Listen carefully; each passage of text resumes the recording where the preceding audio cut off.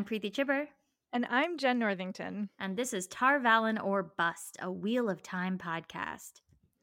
The pattern weaves finely around Ta'Veren, and others can follow the shape of those threads if they know where to look. That is from page 116 of The Dragon Reborn. It's Moiraine talking to Perrin, and we learned so much about Ta'Veren in this section here. So we are rereading the books in advance of the TV show adaptation's release, talking about our favorite and not so favorite moments, and digging into all things Wheel of Time. And before we get into all of those things, I just wanted to shout out our second ever review from Graylin, who posted it on Apple Podcasts and called us an in-depth blast of fun. Oh. Right? 5 stars. Thank you, Graylin, who says, I'm going through my first read of The Wheel of Time, and I'm so glad I found this podcast. The hosts share really thoughtful and humorous commentary on the story and make me want to read even faster. It's like reading with friends. Graylin, thank you. Thank you. That's very nice. You made our days. That's so lovely. Hope you're ready for a lot of humorous commentary about these 8 episodes or chapters. It's nice to hear that somebody else thinks we're funny aside from ourselves. I know. Thank you for thinking we're funny. We appreciate it. So yes, thank you so much for that review. It's really, really nice. All right. So this is our first foray. I mean, not first, but first for the podcast into The Dragon Reborn. Whee! Book 3 of The Wheel of Time. I almost said book 4. I don't know what's going on. No, book. I mean, at the rate we're going, I feel like we could be on book 4 and I wouldn't even realize it. Yeah, it's a really interesting, 8 chapters plus a prologue. Yes. In various ways. So, he's like breaking his own rules right and left, it feels like. It's like, so for once, I didn't start this read like 2 hours ago. I started it a few days ago. Because the end of book 2, like we said last time, was so good that we wanted to start like immediately. And I see that my first note is no in all caps with a frowny face because we're with Pedron Niall and the White Cloaks. Yeah, this prologue, I will say though, a ton of shit goes down in this prologue. So it's a lot. It's a lot for a prologue. But yeah, so he is the commander?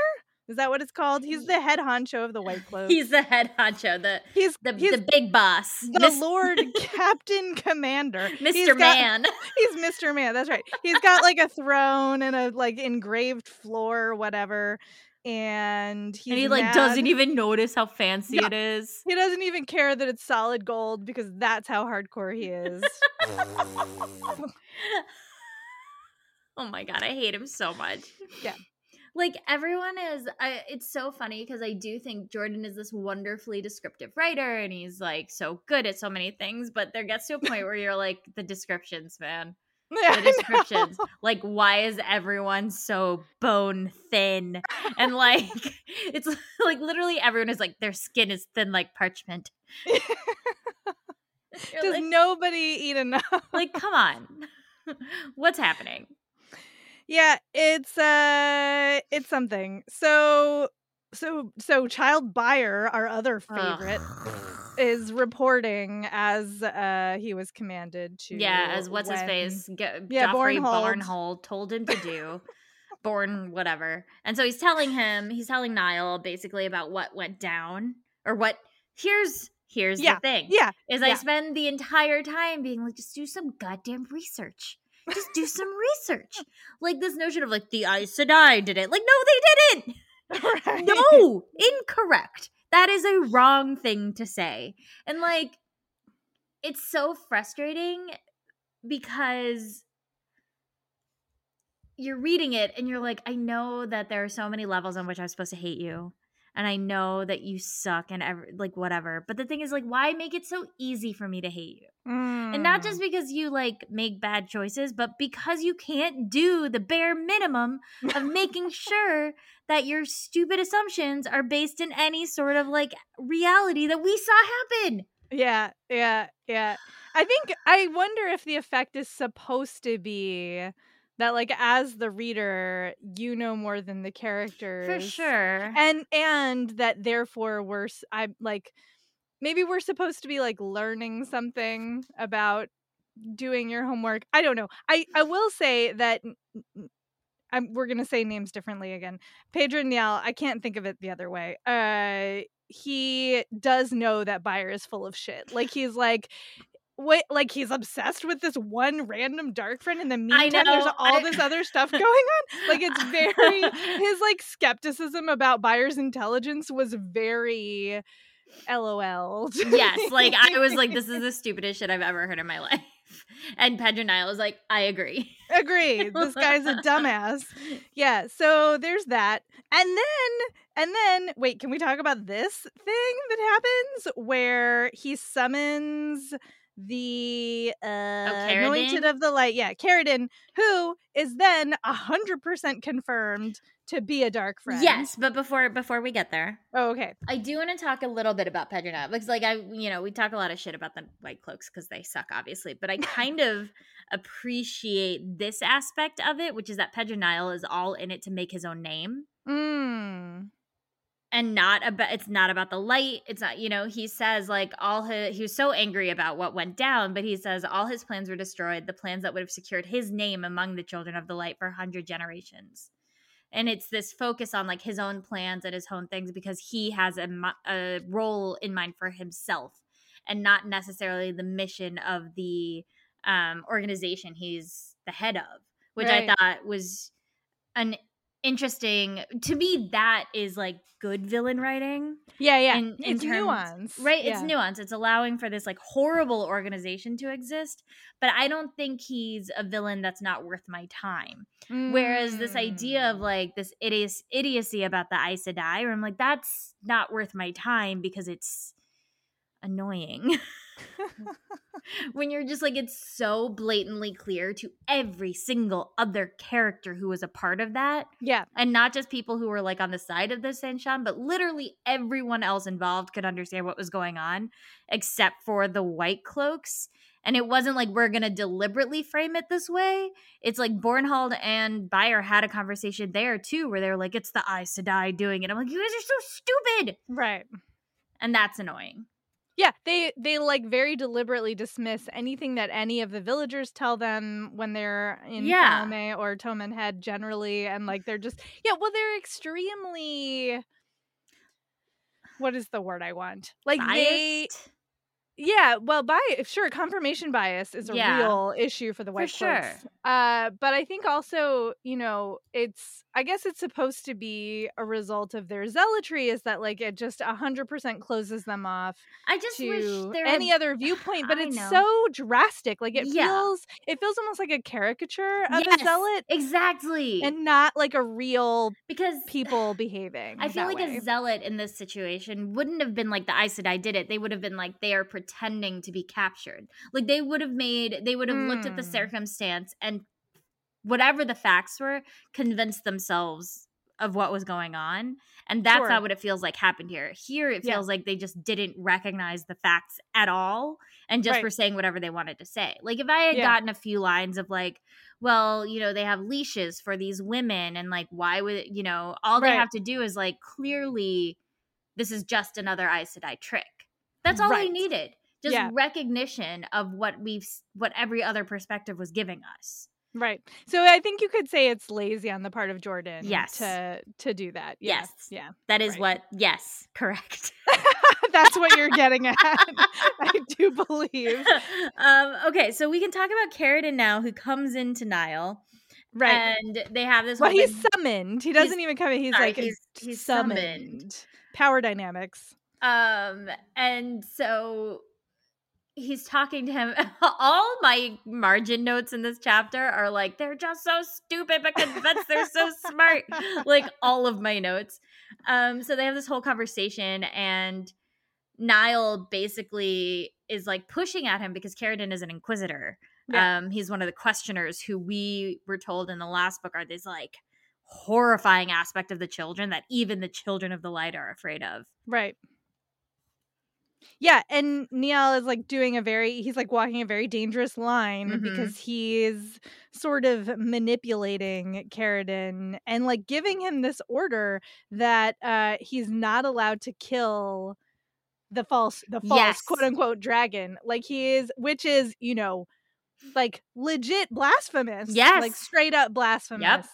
And and so we have that, which is, a Well, whole big power play. it's a whole big power play, and Niall takes it so far because basically what Niall wants is to get leadership of like the Almouth Plain and Terabon and what is it? Amadisia. Amadisia. Yeah. And he wants to rule it Yeah. in quote in the name of the Oh, yeah. Children of the Light. Sure. But clearly dude has his own stuff going on. But I thought he was walking a fine line, and he recognizes he's walking a fine line, but he recognizes also the reality of what they are, right? When he says a few days under the question, and you would confess to anything, name yourself a dark friend, even you would go under the headman's axe inside a week, which again to me says the head of the White Cloaks like doesn't believe in their mission in reality. It's all about power. It's all about upholding a specific structure, which where have we seen that before? I wonder. But you're right. It's a way more interesting villain than any of the other White Cloaks that we've been exposed to so far. And then, well, okay, so right, I was getting ahead of myself earlier. So then this rando Ordeath with a giant nose shows up, and let's see, his name rhymes with Mordeth. He's got a big nose. Who could it be? Really? I wonder. I was like, oh, is it Wormtongue?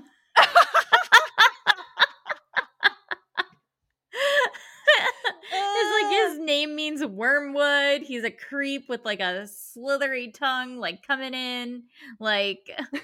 But we're supposed to know it's Padan Fain, right? I actually didn't think that through. Really? Nope, because I was too busy being like Lord of the Rings. I mean, it's gotta be. He's like, but you're not wrong. A little man with a big nose. Like that's how he's constantly described. Yeah, and he's like being true. a weirdo, and he like is very manipulative and God, I hate Padan Fain so much. I don't want him back. And he knows all this shit about the two rivers. Like it has to be Padan it's true. Fain. It's true. You're right.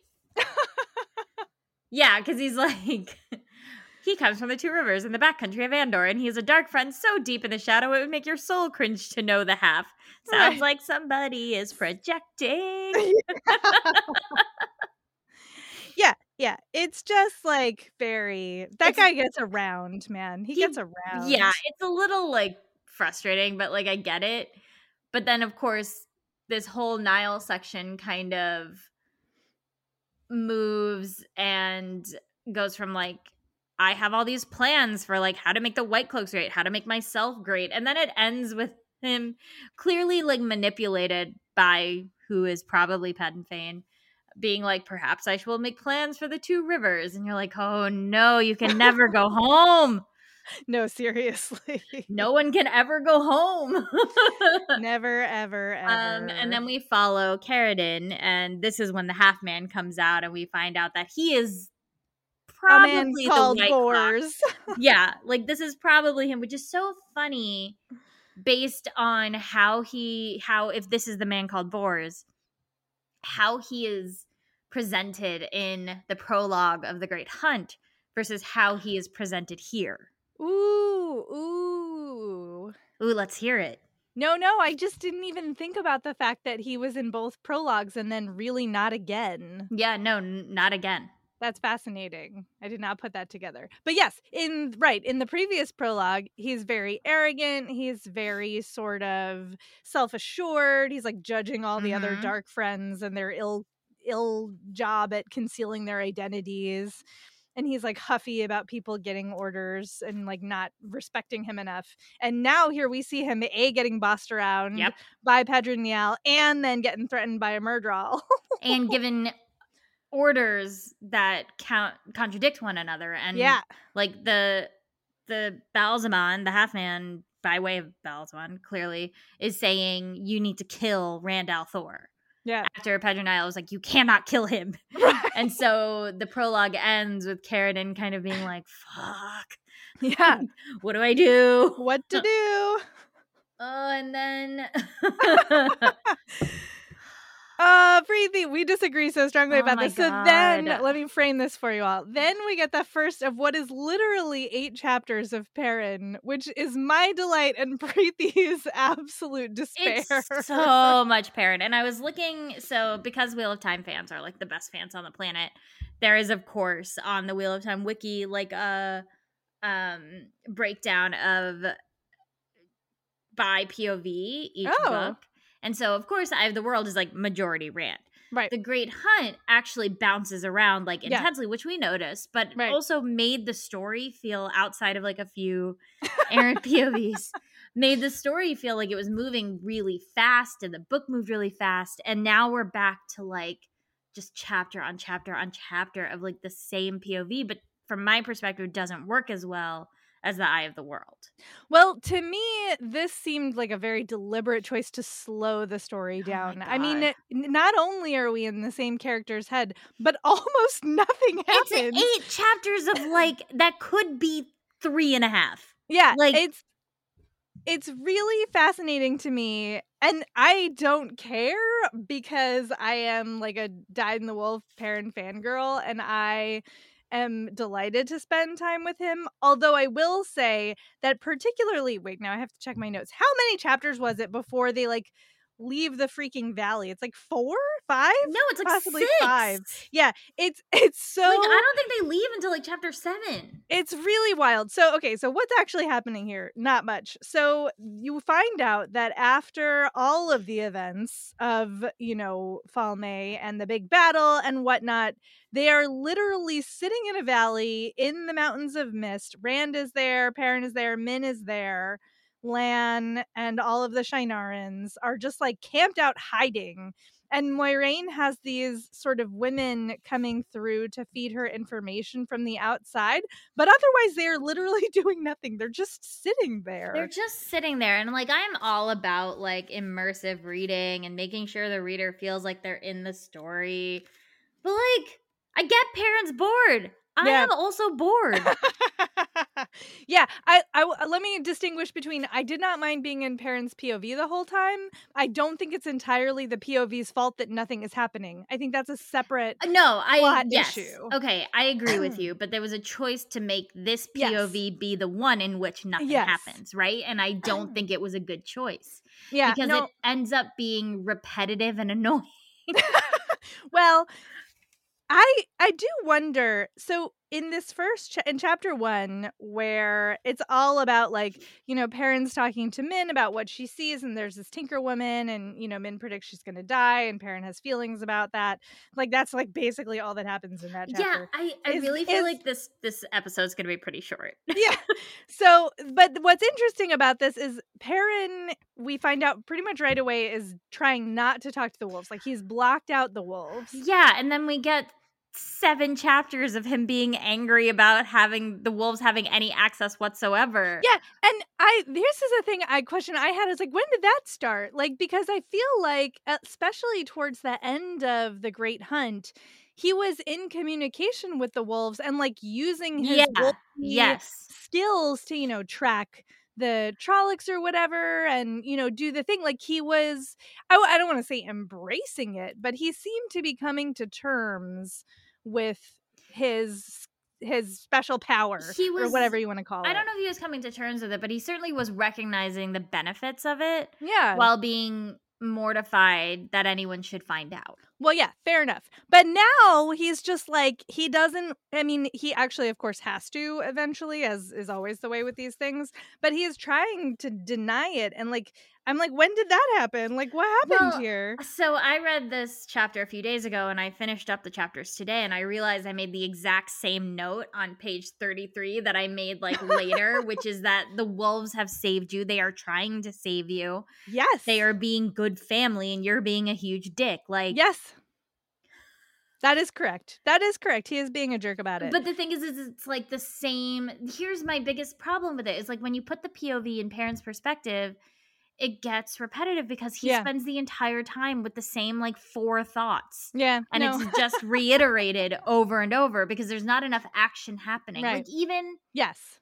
like I wonder if this would be the case for either Perrin or Rand, because I did question this later, which we can get to. Okay, I guess we should just get into it because like literally in this chapter, it's just Perrin kind of like they're sitting in these mountains and they're waiting for things to happen. I do have one note that I did want to bring up, which is on page 34. They're talking about like the different names for the Dark One. Oh yeah.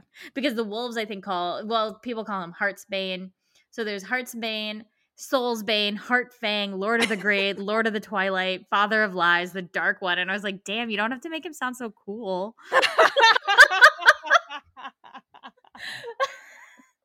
Like, I'd much rather hang out with that dude. Right. Heartsbane, Soulsbane, Heartfang? Yes. Yeah. What's that's up, man? Badass. Yeah. That's true.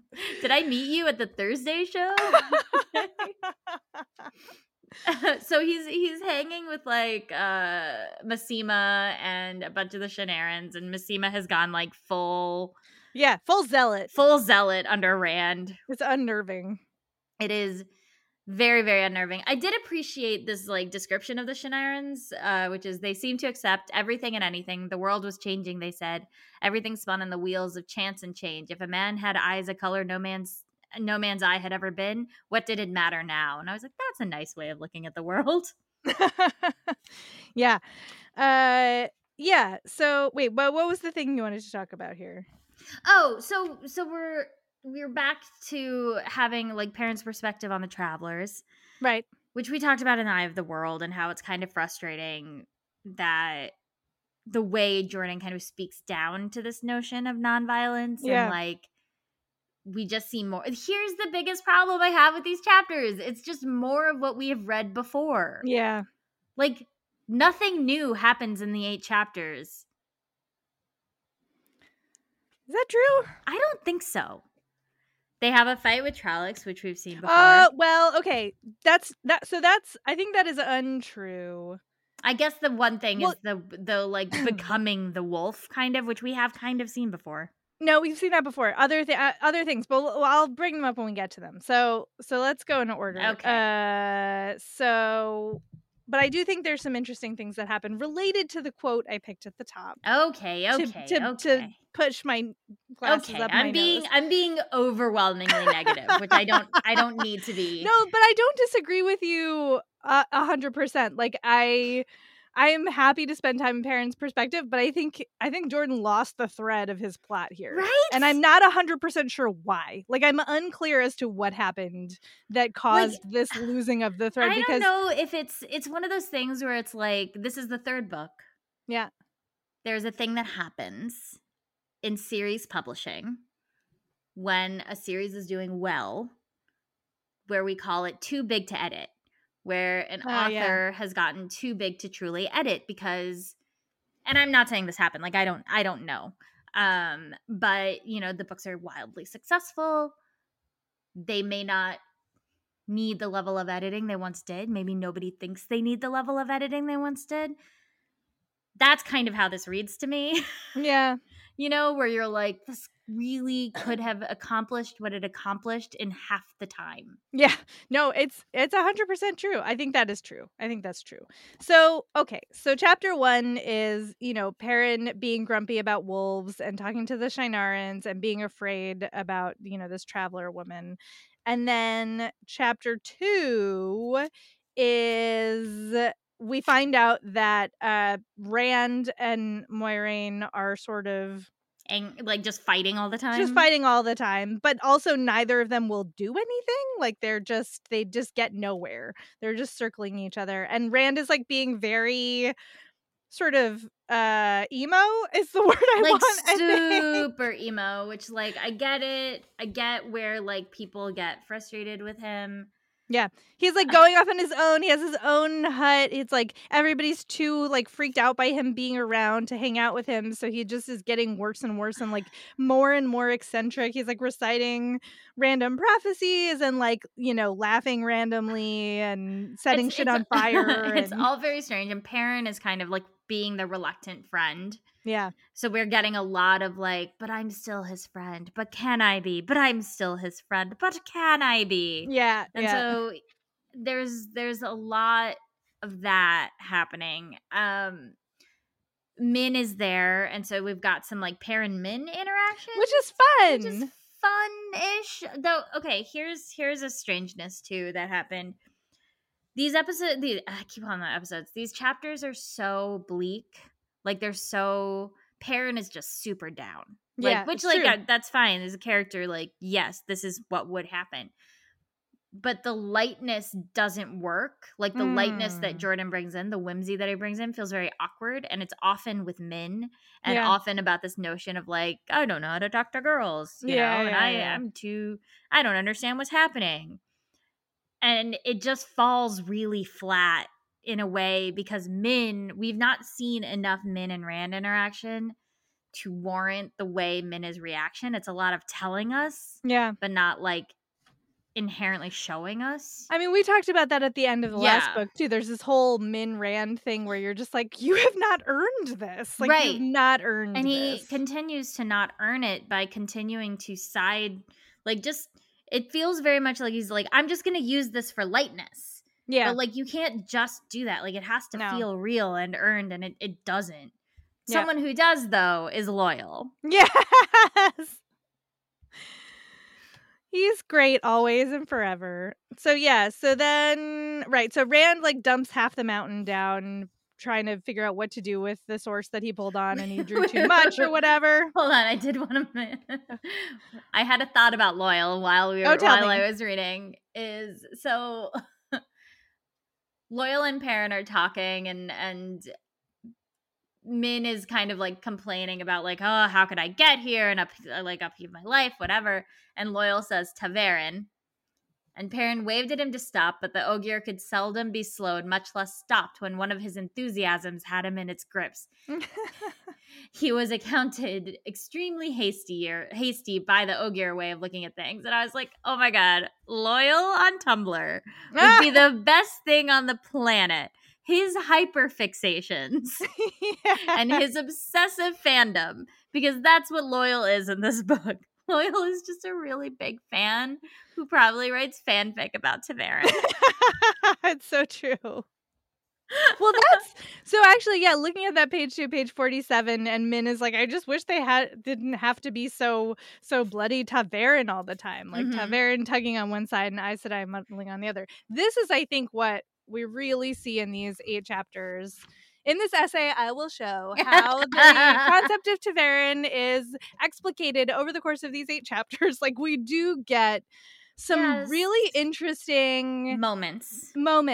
Yes, small, and again, could have been done in 3 or 4, like half the amount of time. Or like, imagine getting a Rand POV where we see all those weddings happen. Oh yeah, that would have been, well, okay, we're getting ahead of ourselves. I know, sorry. So, but anyway, yes, there's some interesting, I think there's some interesting Ta'Veren stuff that happens. Okay, so anyway, we're on to chapter 3 wait, because there is a moment when Rand, because the other stuff that's happening is we're kind of seeing Rand devolving a little bit into something, though Moiraine does say it's not quite as bad as it might be.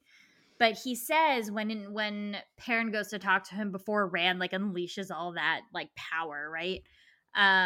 He's kind of like talking about the prophecy and doing all this stuff, and then Perrin is thinking about what Rand represents, and he says a man, a thing in M-dashes as an aside. Everyone was taught to loathe and fear from childhood, which I think is very like on the nose, I guess, about what Rand is becoming, and I think is represented by not giving him a POV in this book thus far, right? Is that he has become less of a character in these moments and more of a little bit of an exaggeration of what we knew him to be. He's a symbol. He's a symbol, and he is slowly becoming the thing that for 2 books we have been told he is afraid of becoming.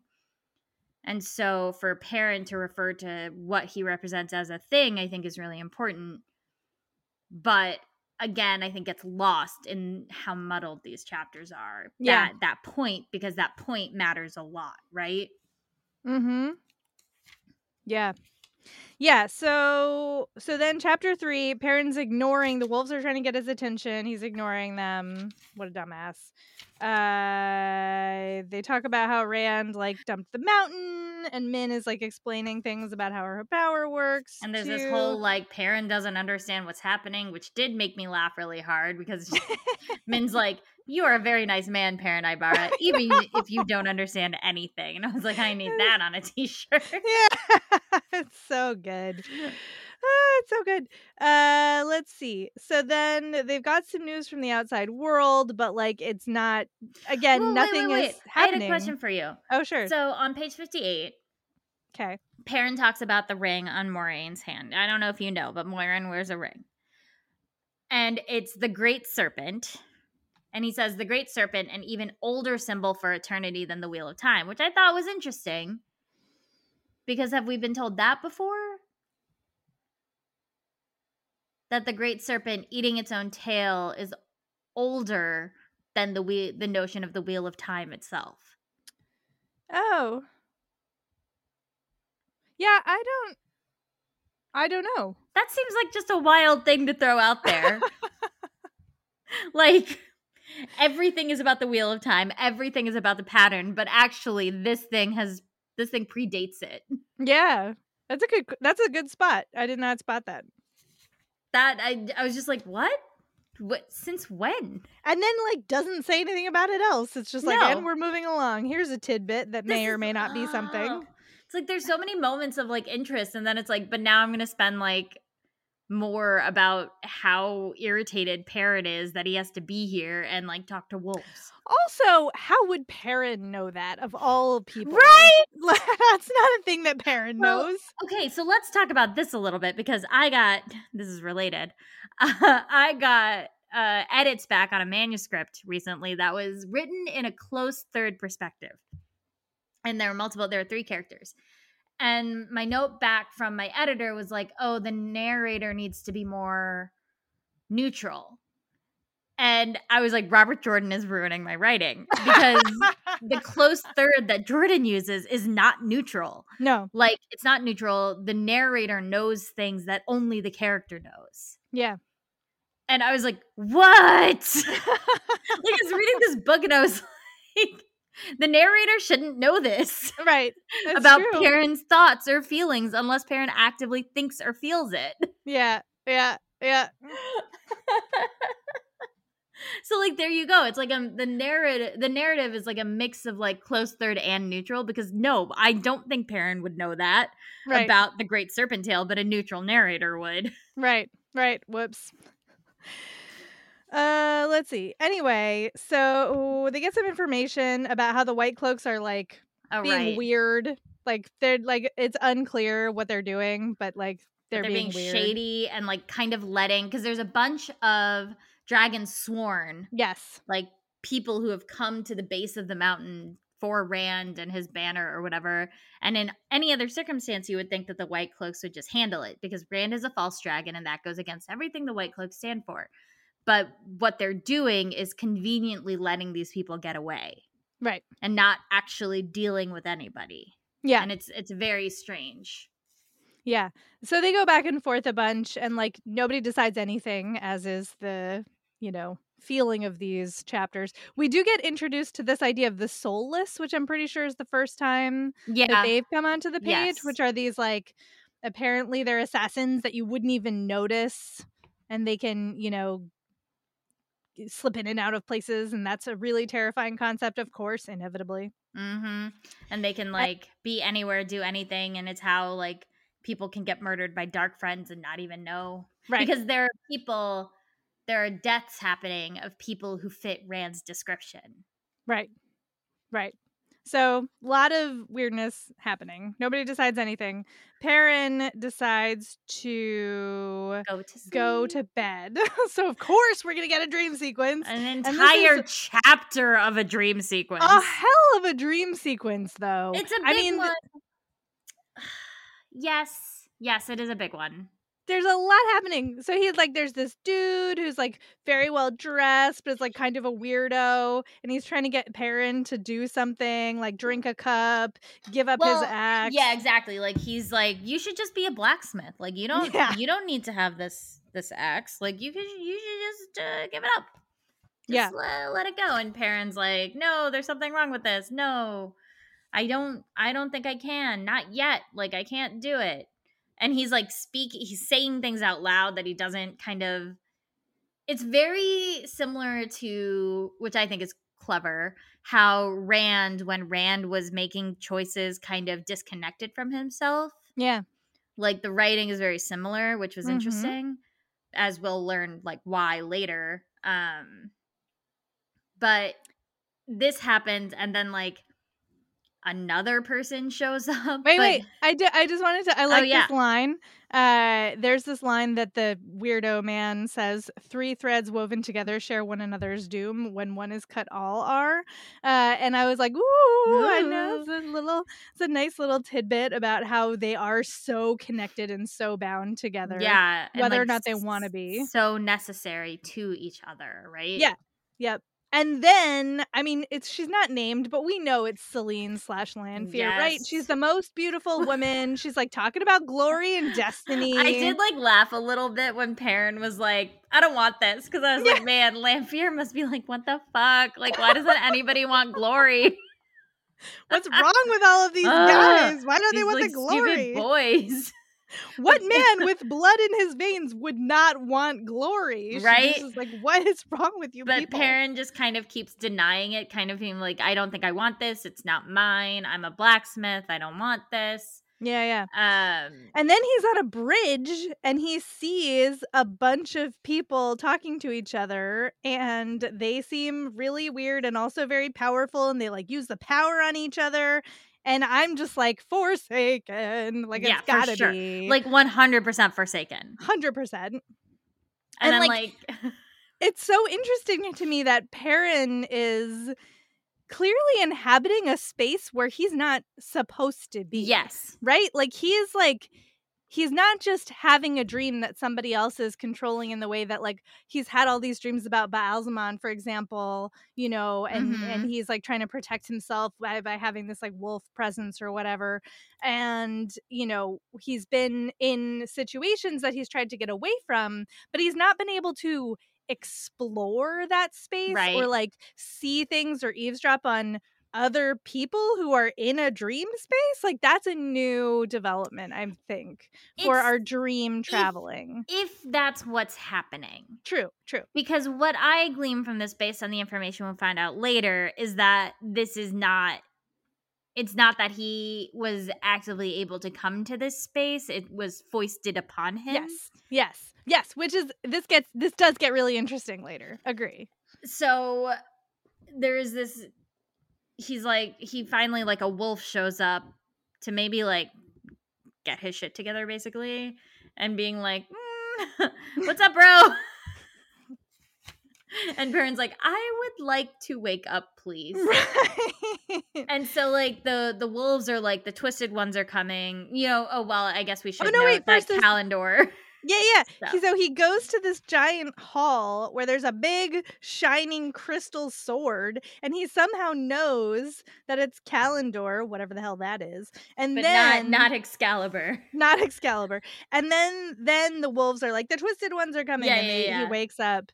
And the thing that he has spent literally 4 chapters ignoring is that like Trollocs and Murderall are descending upon the camp, and the wolves were trying to warn him, and he ignored them because he's an idiot. The wolves literally end with the twisted ones come, brother. They keep calling him brother because they see him as part of the pack, and Perrin is like, even though you're trying to help me, like, I'm not gonna do it. Yeah, it's really dumb. So like, he wakes up, and chapter 5 is the battle. No? I thought this was a pretty good battle sequence. It's pretty good. I think I was just so frustrated. You're so annoyed. I'm so irritated. Like, I actually have like some good notes here where I'm just like, that paragraph about Moiraine just like shooting fire out with her switch and like fireballs. I was like, this is fucking awesome. Mm-hmm. But And I did quite like the section where Perrin turns into young Bull and Yeah, that like yeah, shifting between the two of them. yeah. So he is so like caught up in the battle that I think my impression is he just can't sort of keep blocking them out, and also it's pointless. Like, why is he expending energy doing this? Like, why not learn, right? I Yeah. mean, like literally when the Mairdral attacks him and it literally goes from Perrin to young Bull. Like, I love Yes. that chapter where he's like, Fade, Perrin said roughly, but then a different name came to him from the wolves. Trollocs, the twisted ones made during the War of the Shadow from melding men and animals, were bad enough, but the Midral, never born young Bull, spat, lip curling back in a snarl. He threw himself at the Mairdral. And I literally was like, Yeah. this is the best thing to happen in 4 Yes! chapters. It absolutely is. And the way he kills it is how like a wolf would do it. It's really Mhm. cool. But then so he like has to fight this urge to just go off after dispatching this Murdral Well, yeah. to After join the wolves in hunting down the rest of the Trollocs. Well, yeah, he wants to keep fighting, right? And there's Yeah. this like great moment where like Loyal is fighting. He's like kind of seeing that everybody is fighting because this like Leia woman died Yeah. after Min foresaw that she would die. We didn't mention that because it's a conversation we've seen before. Yep. So like I don't think we needed to. But there's a great line where he's talking about how the wolves are fighting. And it says, there was no honor in the way they fought, no glory, no mercy. They had not come for battle, but to kill. Yeah. And like that's the point that Perrin was trying to make to Leia about why there has to be violence, because it's the only way in situations like this. Right. And I think Now, it's not just for nothing, I do think it's her, like, she gets to say at one point, and we talked about this before, she gets to say, you know, violence rebounds upon totally. you, and, like, there is a legit argument and valid worldview buried in here Yes. that doesn't get any representation. That's the key. And I bring it up to make more so less the point about what he's saying and more the point about the connection between what Perrin is saying Yes. and between what the wolves are doing. Yes. Right? Yeah. Like it's a natural kind of like association between the two things. Yeah. Yeah, and then there's this moment where the wolves, he's like seeing things from the wolves' perspective, and they take down a Murdral by themselves, and only one of the pack survives. Mhm. And she's like howling to, you know, mourn her dead. Mourning And so he howls too, and then he like comes out of it. and everybody's like, Perrin, are you like, you cool? Like, what's going on? And he like has a hissy fit about having been a wolf, basically. Right. He just like I will appreciate that he was like, we're not gonna like pelt these Yes. wolves. We're gonna bury them with our dead because they fought with us. Yeah. But then it's like yeah, and there's this moment on page 81 where he's like, oh, I almost didn't come back. Like the temptation to like think, like just basically become a wolf is too strong. Like I can't let it happen again. I will never will. But then he's like thinking about how like he just that, you know, he's a self-conscious person. He's always trying to make other people feel comfortable around him because he knows he's intimidating, and like the way that he thinks so carefully leads people to treat him like he's not smart, and like he's just like, the wolves like get me. They get me. I don't have to worry about any of that when I'm communicating with them. And I'm just like, Perrin, buddy, like go with that. Like that's where you need to be. Because the thing is like this is another one of those things. I'm like, how far in advance was this planned? Because to have Elias, whatever. Elias not really reference it that intensely when he realized what Perrin was. Like, this seems like a pretty big note that you could completely lose yourself if you don't learn how to do it properly, you know? Right. But yeah, and you know, Perrin thinks about that. He's like, oh, he ran with wolves all the time and like always seems to remember that he's a man, but you know, I haven't seen him in a while, so I can't ask him. So, and this will come back later. But yes, so then they're recovering from the battle, and you know, Perrin has to have wounded. a conversation with Rand.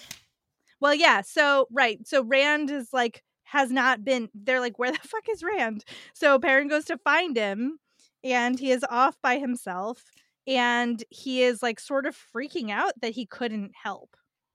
Yeah, he is freaking out that he couldn't help. He is like, Perrin, it's like it's frustrating because I know that what Jordan is doing here is building Rand to the point that he can make the decision that he makes. Yeah. But he does it by way of just Rand sitting there complaining and Perrin listening twice. Yeah. Mm-hmm. Twice in the first 5 chapters. 2 times. 2 times in the first 5 chapters.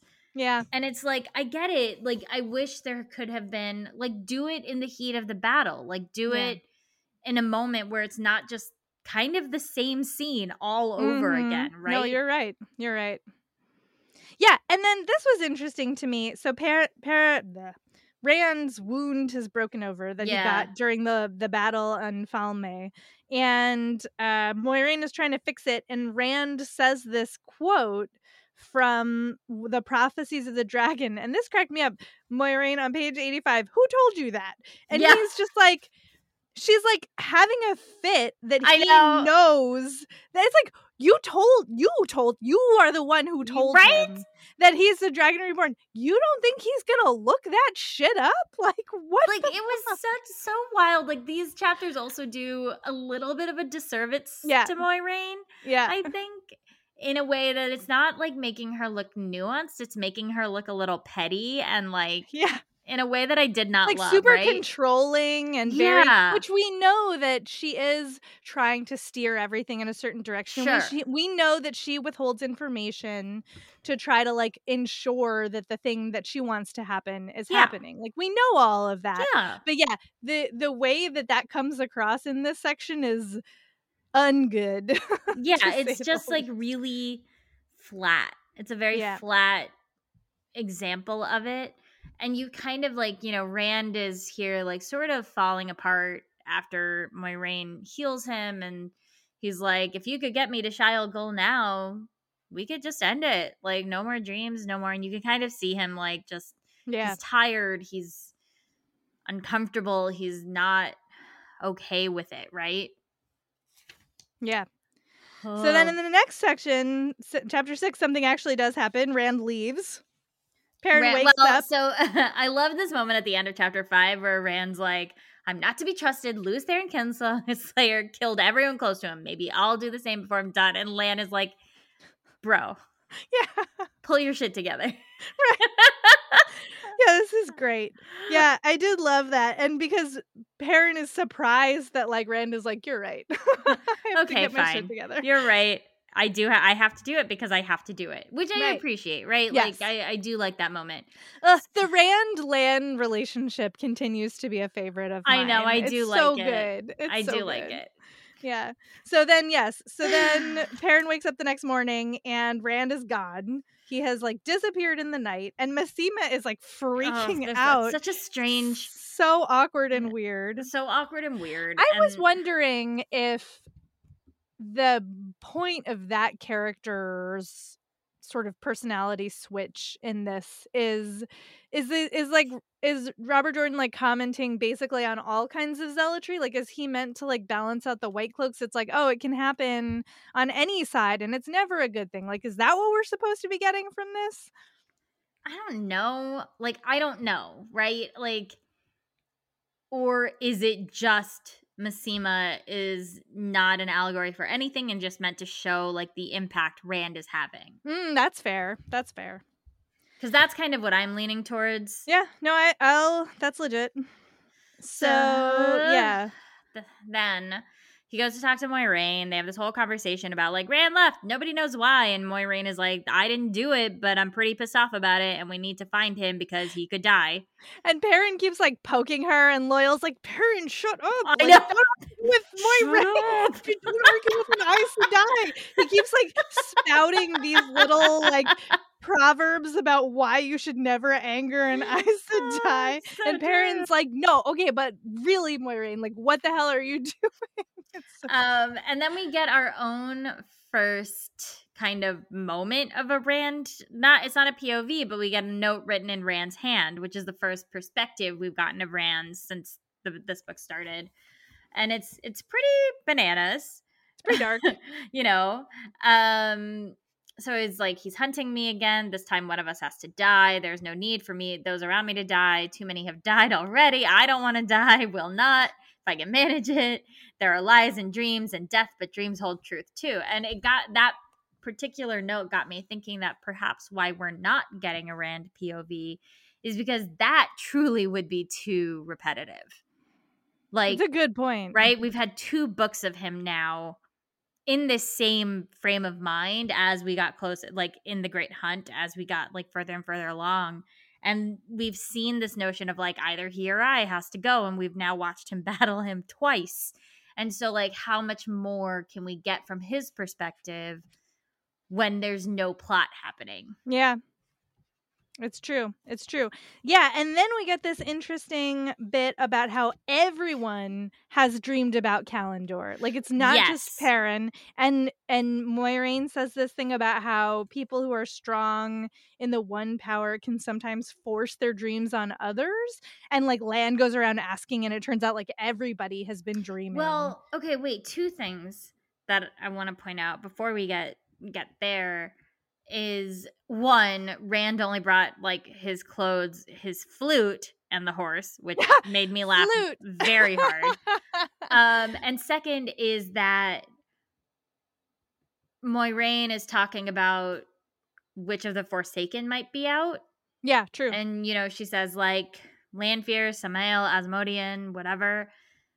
And, you know, I will not let them have him. But then I was like, did Min not tell Moiraine about the beautiful woman who showed up? Oh. Because I feel like if Min told that story, Moiraine would be like, that has to be Lanfear. That's a good point. It's right? A good point. I think you're right. But okay, so then the dream stuff happens. Yeah, so then they figure out that everybody's been dreaming Rand's dream about the sword. Which then we know Perrin was not meant to be in that dream. And that part of that part dream. Of the dream. Right? We don't know about the other parts of it. But that part of the dream, Perrin was not meant to be there. Yeah, and then they've found Rand's trail, and he's headed in the direction that would make sense if he was going to find the sword in, is it Tyr or Ilion? I can never remember. In Tyr. Yeah. In the Stone of Tyr. Right. Right. So then like finally something's gonna happen. But so Moiraine is like, Min, you need to go to Tar Valon and give the Amyrlin Seat a message from me, because no one else can do it. And Min, of course, is super pissed off because she's like, I need to save Rand. I love him. And you're like, do you? You've said like 4 sentences to him, but okay. And Perrin and Loyal, she asks, will you come with me to find Rand, because the Shanairans aren't in shape to move, and so they have to stay behind. And so we're getting another small party adventure, basically. Yep. Yeah, and I think that we actually do get a little bit of like development on the Min front, because Perrin and Min have this like extremely awkward interaction at the end of chapter 6 where Perrin has like this mistaken impression that Min is like likes him, and he's like I like you like a sister, and Min's like, oh, I love you like a brother, you idiot. But I'm surprised you passed over Min teasing Lan about Nynaeve. Oh, it's true, that did happen. Where like she's like, you want me to tell Nynaeve anything? And he's like, does everybody know? That was a good moment. You're right. That feels much more earned. Yes, because then Min and Perrin have this conversation, which starts though with her telling him these new things she's seen around him. That's true. Which is an ailment in a cage, a Tuathan with a sword, a falcon and a hawk perched on your shoulders, both female, and all the rest, of course. What is always there, darkness swirling around you. And he's like, okay, that's enough. And we're done here. So these are all things I think that we are going to be paying attention for. Right. Oh, and she warns him, if you meet a woman, the most beautiful woman you've ever seen, run. Yeah. And Perrin's like, tell me more about this beautiful woman. I know. But then they have that very, very kind of awkward conversation, and I don't think this is development though. Like this whole paragraph she says when Perrin is like, oh you like love Rand, Right. Right? And she's like, I told him, didn't I? Rand, I did a viewing of you, and it seems I have to fall in love with you. I have to share you too, and I don't much like that. But there it is. You're a wooden-headed wonder after all, Perrin Aybara.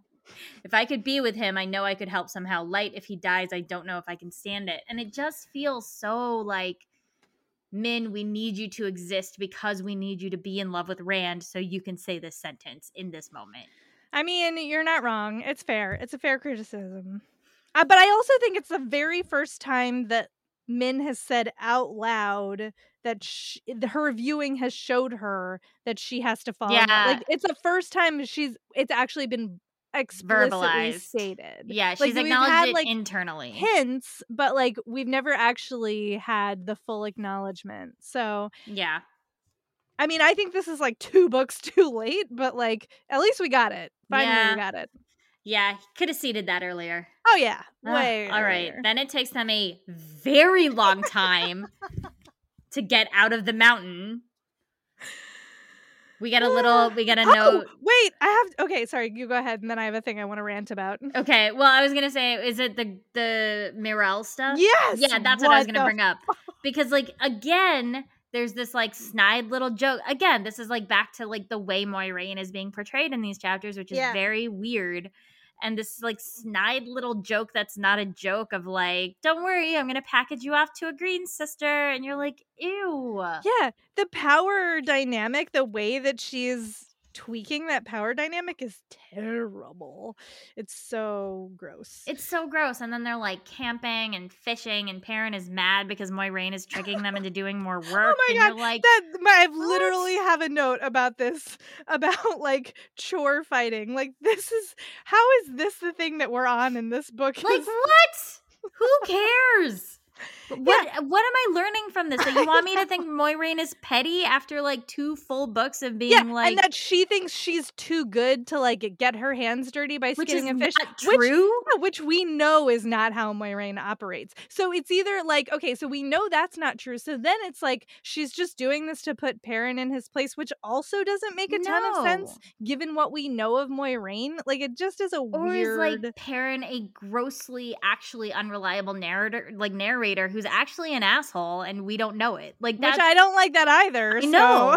those are the options. Yeah, they're terrible options. So then they finally get to this village on the border of Amadicia in chapter 8 called Jara. After, I want to point out, the wolves have been kind of protecting them. True. And Perrin is being very non-gratitude filled. Yeah, he's being a jerk. He's being a stupid jerk. Yeah, then they get to Jara, which I maintain would have been vastly more interesting, again, through the eyes of Rand in this moment. I have to agree. That's such a good call, because what we find out is that, like, Rand has passed through, and the thing that was, like, that happened in Jara is that everybody who was unmarried got married. Like, they just had, like, wedding after wedding after wedding after wedding.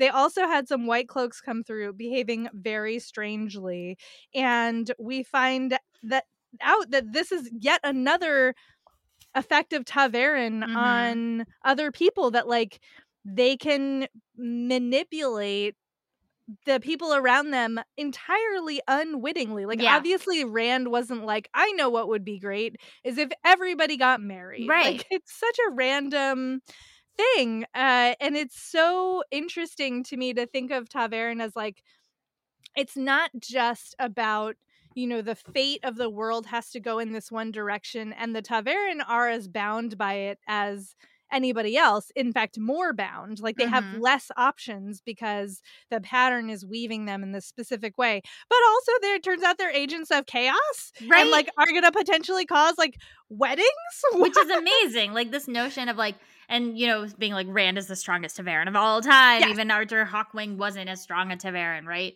Right. So you don't know what kind of chaos he's going to breed is, like, so much more exciting. So much more interesting. Than, like, them coming into this thing. And, like, obviously the most interesting part of this, which is actually, I also think, one of the more weaker moments of the story, is finding out that this guy, Simeon, realizes that Moiraine is Aes Sedai and wants her to come, like, see his brother or whatever. But I want to point out, before that, how this was just like Baerlon all over again, where I was like, Perrin, shut the fuck up. Like, what are you doing? All you have to do is stop. Have you not learned? It's I been know.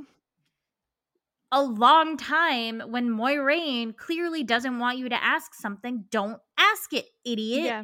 Like, it's so irritating. I do appreciate, though, that we find out that Rand played the flute for all the weddings. Yes. No, that's very nice. But you're right. He's being an idiot.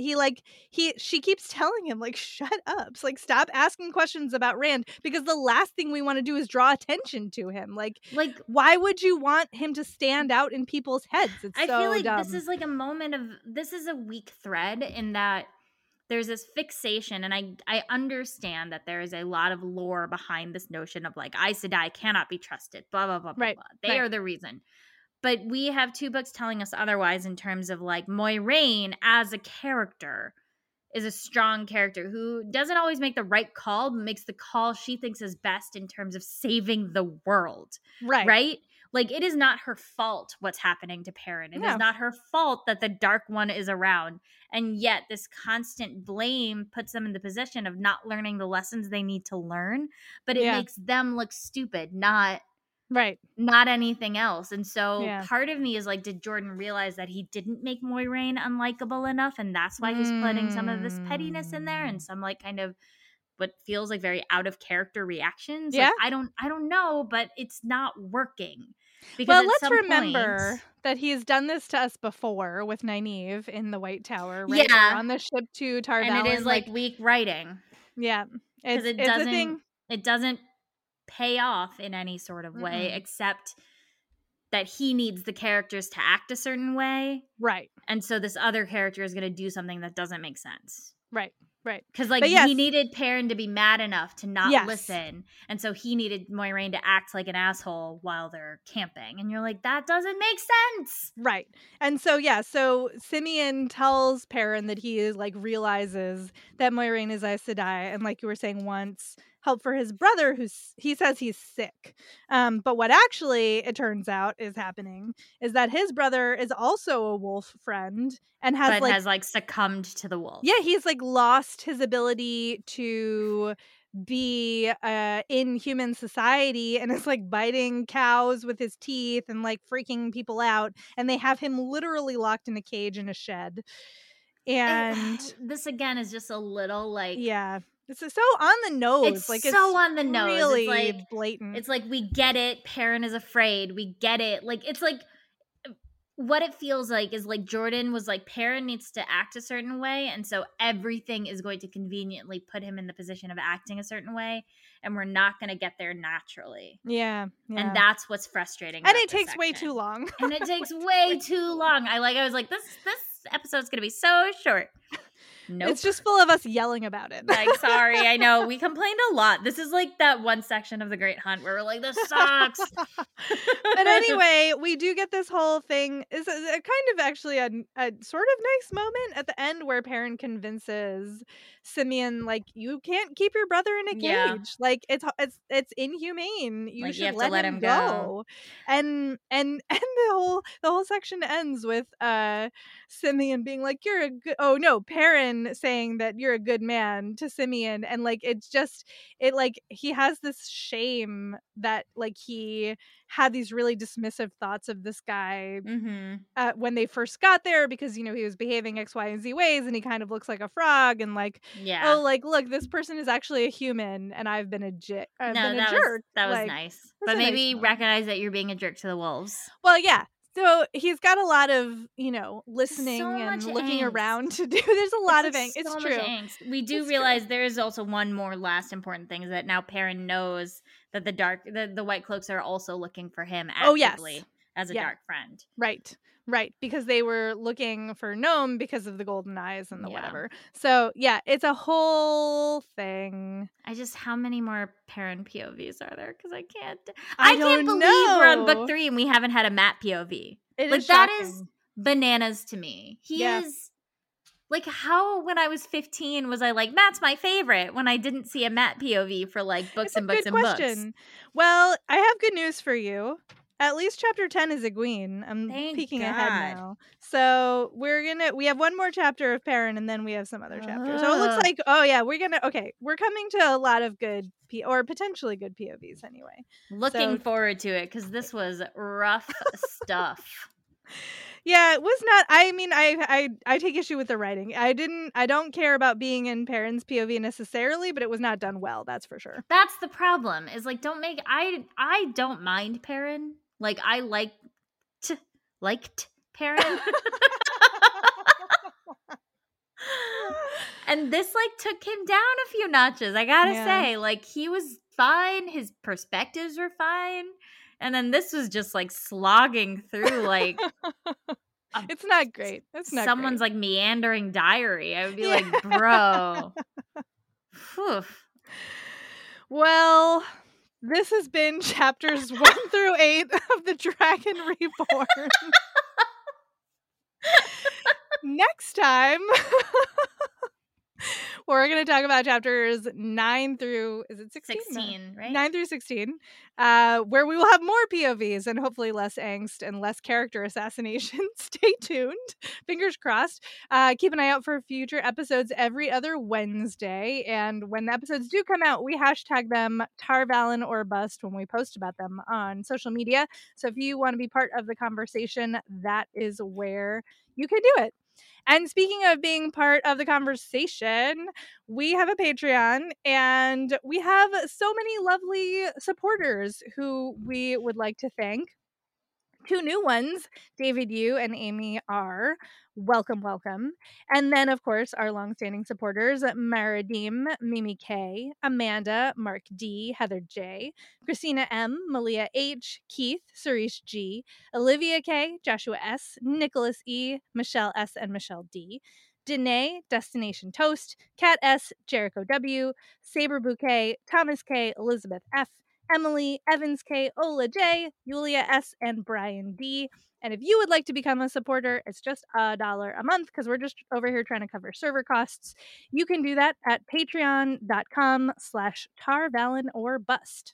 And a big thank you to Brian Dunn, fellow Wheel of Time fan and musician who created the amazing intro and outro tracks for this podcast. You can find more of his work at briandunnmusic.net. That's Brian with a Y and Dunn with 2 N's. And if you are enjoying the show, please do leave a review or a rating on the podcast platform of your choice. We might read it at the top of the show. Because it makes us happy. It makes us so happy. It certainly will make our day. It also helps other folks to find the show, so we super appreciate it. And in between shows, you can find us other places. You can find me on Twitter and Tumblr as Jen IRL. That's Jen with 2 N's, IRL. I also podcast for Book Riot on the SFF Yeah Show and the Get Booked Show. And you can find me on Twitter, Tumblr, Instagram, and TikTok at Run with Skizzers. That's SKIZZERS. You can also find me on the other podcast, Desi Geek Girls, with my co-host Swapna Krishna. And you can, I have a bunch of books that are available for sale, which you can find on my website, preethichipper.com. And yes, this episode is not the ending. There are neither beginnings nor endings to the Wheel of Time, but it is an ending. Bye!